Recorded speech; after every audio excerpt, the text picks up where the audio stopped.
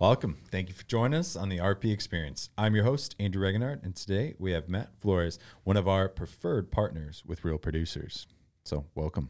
Thank you. Thank you for having me. Of course. So a little bit about Matt. Matt is a preferred partner with Naples Real Producers, and he's with the law office of Matthew P. Flores. Prior to starting his career in law, Matt embarked on several law internships, including internship for a criminal defense firm and another one for family law. While neither of these two first ambitions stuck his interest, he was hooked when he came across real estate law. Early in his career, Matt continued to fine-tune his practice and learn as much as possible. When he left to start his own firm, his goal was to make a name for himself as a real estate lawyer. Matt Flores has lived here in Collier County for over 25 years. He graduated from Lely High School and attended the University of Florida and graduated from Ave Maria School of Law. So welcome, Matt. Obviously, that's a ton of information and, kind of business information or professional information. But tell us a little bit about who you are, Yeah, thank you. As you mentioned, I grew up down here. I think I can call myself a local. We moved from Long Island, New York to Marco Island in 1993. Marco was small at that point then. Marco was super small. A lot of vacant lots. It doesn't look anything like it does right now. Now you're desperate for a lot, right? Like you're trying to exactly. Is there even a lot available? Yeah, you spend a lot of money buying a lot down there at this point. Yeah. So grew up in the Southwest Florida lifestyle down there. Fishing, boating, wakeboarding, all those fun things you do as a teenage boy. Yeah. Wakeboarding. I mean, that's an up north thing. I definitely did that when I was young, but I don't see it much down here. So it's cool that they still have it then. Oh yeah.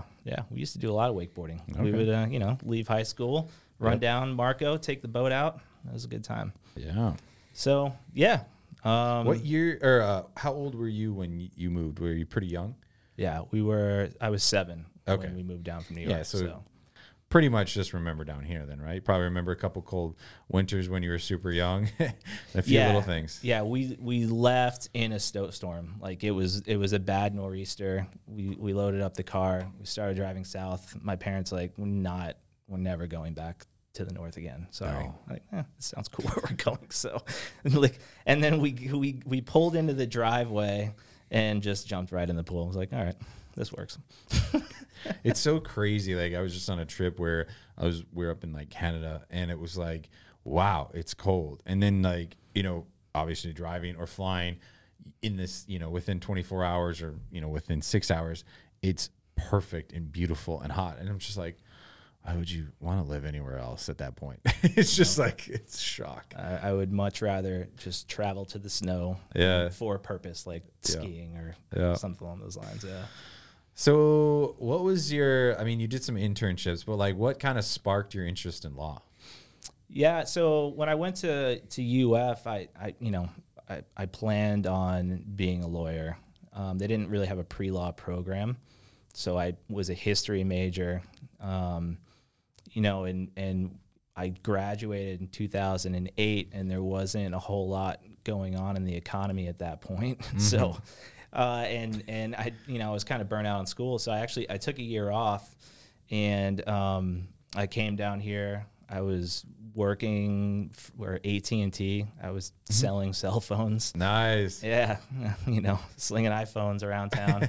And those are like the OG iPhones back in the day. Exactly. And so, and then, I was like, I don't know, this probably isn't going to work out either. Maybe I should, think about law school again.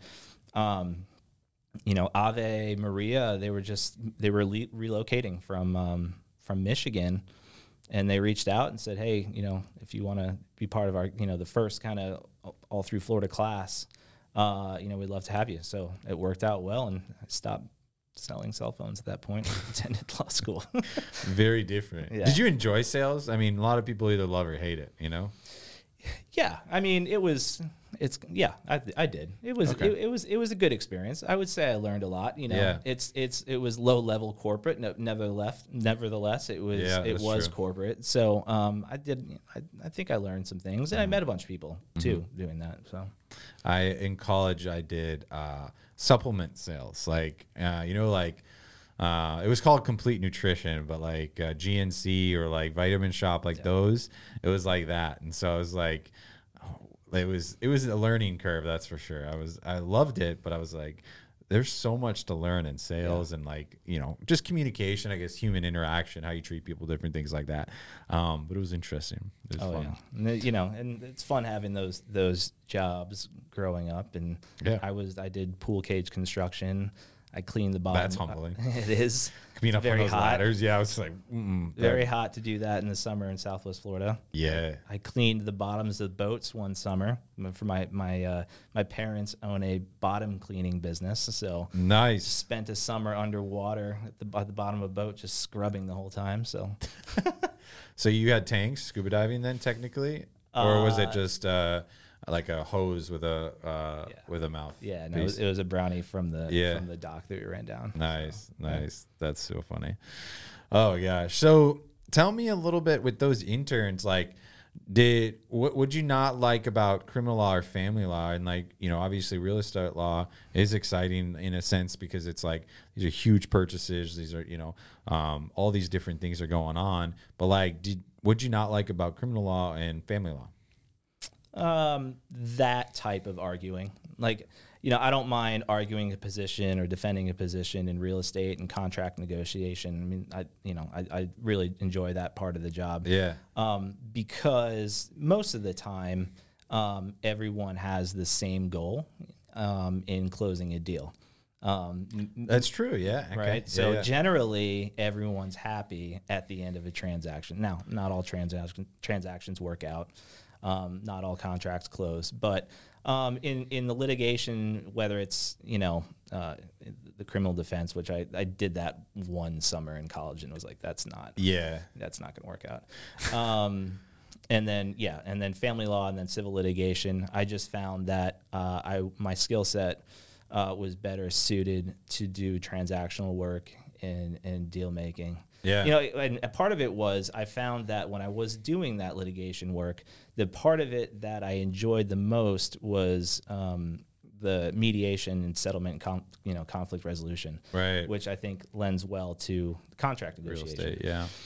And so, I really, really fell in love with that deal making and closing process, and decided that I was, when I started my law firm, 6.5 years ago, that I was going to just focus as much as I could, as feasible, in doing real estate. So I didn't think about that, but that's so true that like in one of those situations, and the other two, someone's going to be happy and someone's going to be really mad. Right. It's not like, maybe in the family one, they come to some kind of, equal, agreement, and they're both somewhat happy, but like most of the time it's not. It's pretty negative. It's pretty nasty too, huh? Yeah.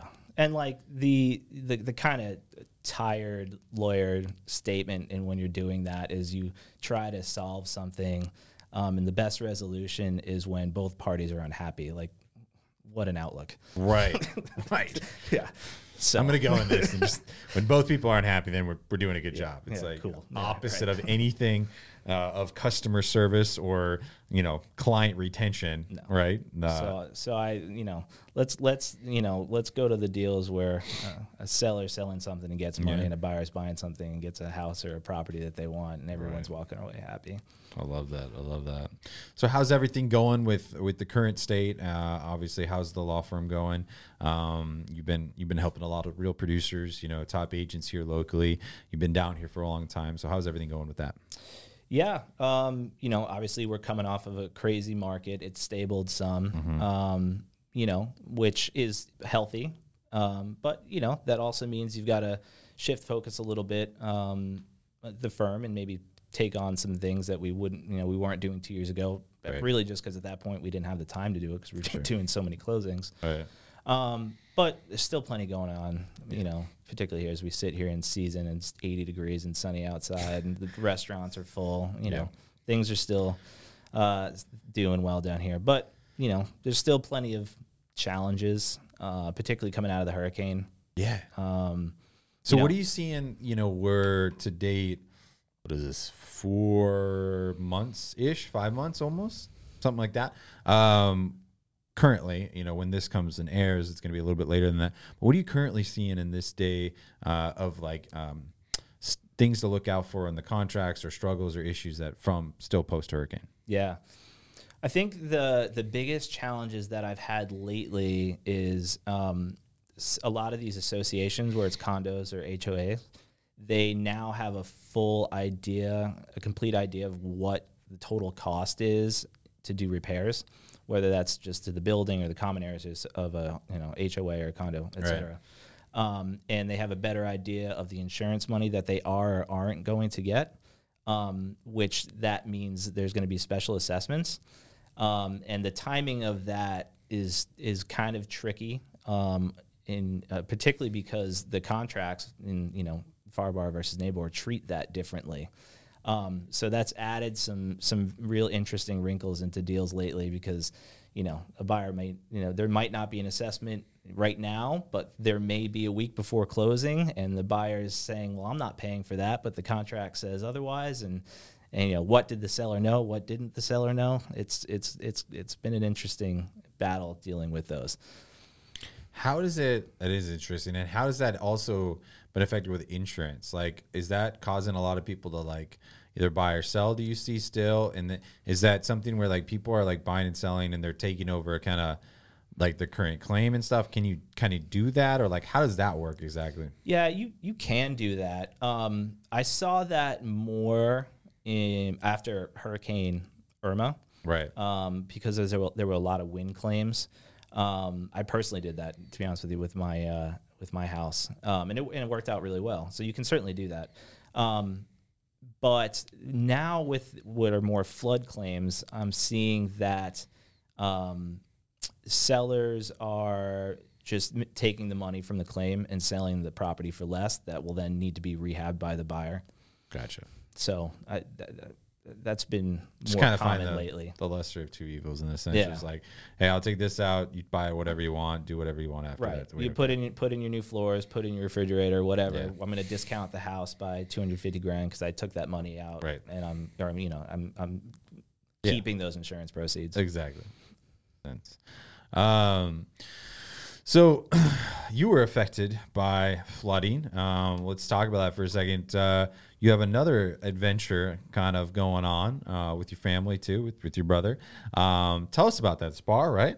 Yeah. I co-own Brookside Market, which is a self-serve craft beer and wine bar. Nice. With my brother, my wife, and our other business partner, Cody Shadley. Nice. And so we opened. It's over on Davis Boulevard. We opened in May, and so it's in the Brookside area off of Davis, right in front of Freedom Boat Club. Yep. So unfortunately, we got about 3 feet of water. That place definitely got a lot of water. Yeah. When I was, when we were kind of assessing everything after the hurricane, and we were driving down airport headed south, and we saw airboats coming down from Davis Boulevard. We were like, okay, we might have sustained some damage here. You're like, airboats? Yeah. Oh, yeah, this is not going to be good. I could really use one of those beers or cooler right now. Exactly. Like, I hope it's still cold. Right. Well, so you just opened. Tell us a little bit about, like, when you say self-serve, what do you mean by that? Like, it's kind of a different concept in a sense, right? In a sense than other local bars. So tell us a little bit about the concept of it. Yeah. So it is truly just self-serve. We have 4 coolers set up against the wall, stocked with craft beer and wine. Mm-hmm. You start a tab with our bartenders, and you grab whatever you want, and then when you're done, you bring up the empties and cash out. I mean, it's very honor system. Wow. It's a small space, 900 square feet. No one's running out with 12 packs of beer. Right. We know where you're going. So it's not like taps everywhere. It's actually canned craft beer. Gotcha. Okay. We do have 4 drafts, but it's primarily cans and bottles. Nice. Yeah. What sparked your idea of wanting a bar? Yeah, I mean, so there are other concepts like this, particularly on the East Coast, and we saw that and really enjoyed it, and we just wanted to do that. Like, we got to bring this over here. Yeah, knowing at some point, just I have an entrepreneurial spirit, as do my partners, and we always like to get into different ventures, and the space and the opportunity just presented itself, and we're like, yeah, let's do it. If you're not growing, you're dying, right? So if you're not, learning, all that kind of stuff. So you got to try it out and have some fun doing it. So that's cool. Now, another thing is you've been very philanthropic, right? You've been helping out, giving back to organizations. Can you touch on what organizations you've been a part of and what you've been doing there? Yeah, sure. So I was on the board of the MS Center of Southwest Florida for about 5 years. So based out of Bonita Springs, it's a center that gives people with multiple sclerosis an opportunity to gather, to take classes, to better their lives with that horrible disease. Oh, yeah. Yes. So we did a lot of great work with them in helping expand their presence. And then I ran the Naples Junior Chamber for several years, which was a local young professionals network. As part of that, I ran the Great Dock Canoe Race, which is like a Naples tradition. I've seen that, but what is that exactly? So it started 40 plus years ago, where it's a canoe race. Okay. Very literally a canoe race. Literally. That ran from the Dock Restaurant through Naples Bay. And Dock Restaurant down on 12th. Okay, and then it goes. Okay, and it was okay. Yeah, and with a party surrounding it. Yeah, and so it went on for 40 years. The Vin, the owner of the dock, around 2017-ish, decided that 40 years was enough. To which we raised our hand and said, we'll take it over, and we did. It was a lot of fun. We raised money and had a blast. Unfortunately, the pandemic happened, so that the city and folks weren't too keen on having events for a while. So it kind of everything. Yeah, it's. I would say it didn't die; it subsided. There's new groups that we're working with that are eager to take it over because it's such a cool, like, weird, awesome Naples tradition. So hey, those are what like keep either like a small town or a tradition or something. Like, it keeps that vibe going. It keeps that what's the word I'm trying to think of? But like, we had those weird things in our small town up in Wisconsin, and those are what I remember, right? It's not like the normal day-to-day stuff. It's those unique. We had these bike weeks, we had all these different things that people, and it's a small town, and the whole thing was like full of bikes. Like, everyone from the whole, like, every surrounding area would come in. You remember, it was just like overwhelming. It's just like those unique stuff that you don't want to forget. Yeah, you don't want to lose. It is a unique Naples tradition, and it's a lot of fun. I mean, just seeing all the boats out in the bay and watching the canoe races, and then local businesses get involved. I mean, they're the primary sponsors, and they would get.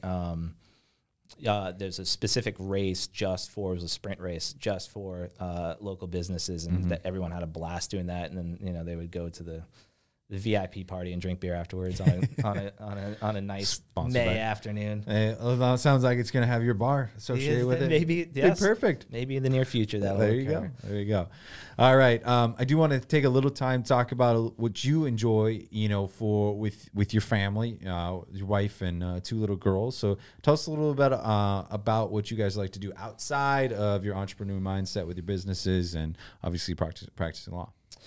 Yeah, well, fortunately, my wife and the girls, they all love going out on the boat. So just about every weekend, we are taking the boat out and enjoying Key Waden Island. Yeah. And all the, just love being on the water and getting out there. I mean, we went this weekend. It was, no clouds, 80 degrees, breezy. You can't beat that. I was playing catch up all weekend, getting back in the groove of things from being gone. And I was like, first of all, it was great to be back, and then that weather hitting, right? But I was like, man, this weekend is perfect. Yeah, I mean, that's what we live for. I mean, this weekend was really like perfect. Yeah, so it was excellent. So we're good. Lucky to get out there. Well, love it. Well, Matt, unfortunately, we run out of time on these things way sooner than we'd like to, but I appreciate you coming on here, telling a little bit about your obviously your businesses and your story and your journey within, you've been down here for your whole life, pretty much. I mean, maybe 7, whatever. We're going to consider you the local, right?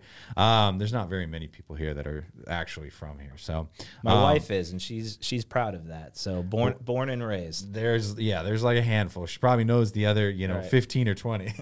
So, well, thanks, Matt, for coming on here and sharing your story. Yeah, thanks for having me. Of course. So, as always, RP Experience is thrilled to have you on here, and we're here at Venture X in the podcast room. And don't forget to like, subscribe, and stay tuned for the next episode. Thanks, all. Awesome.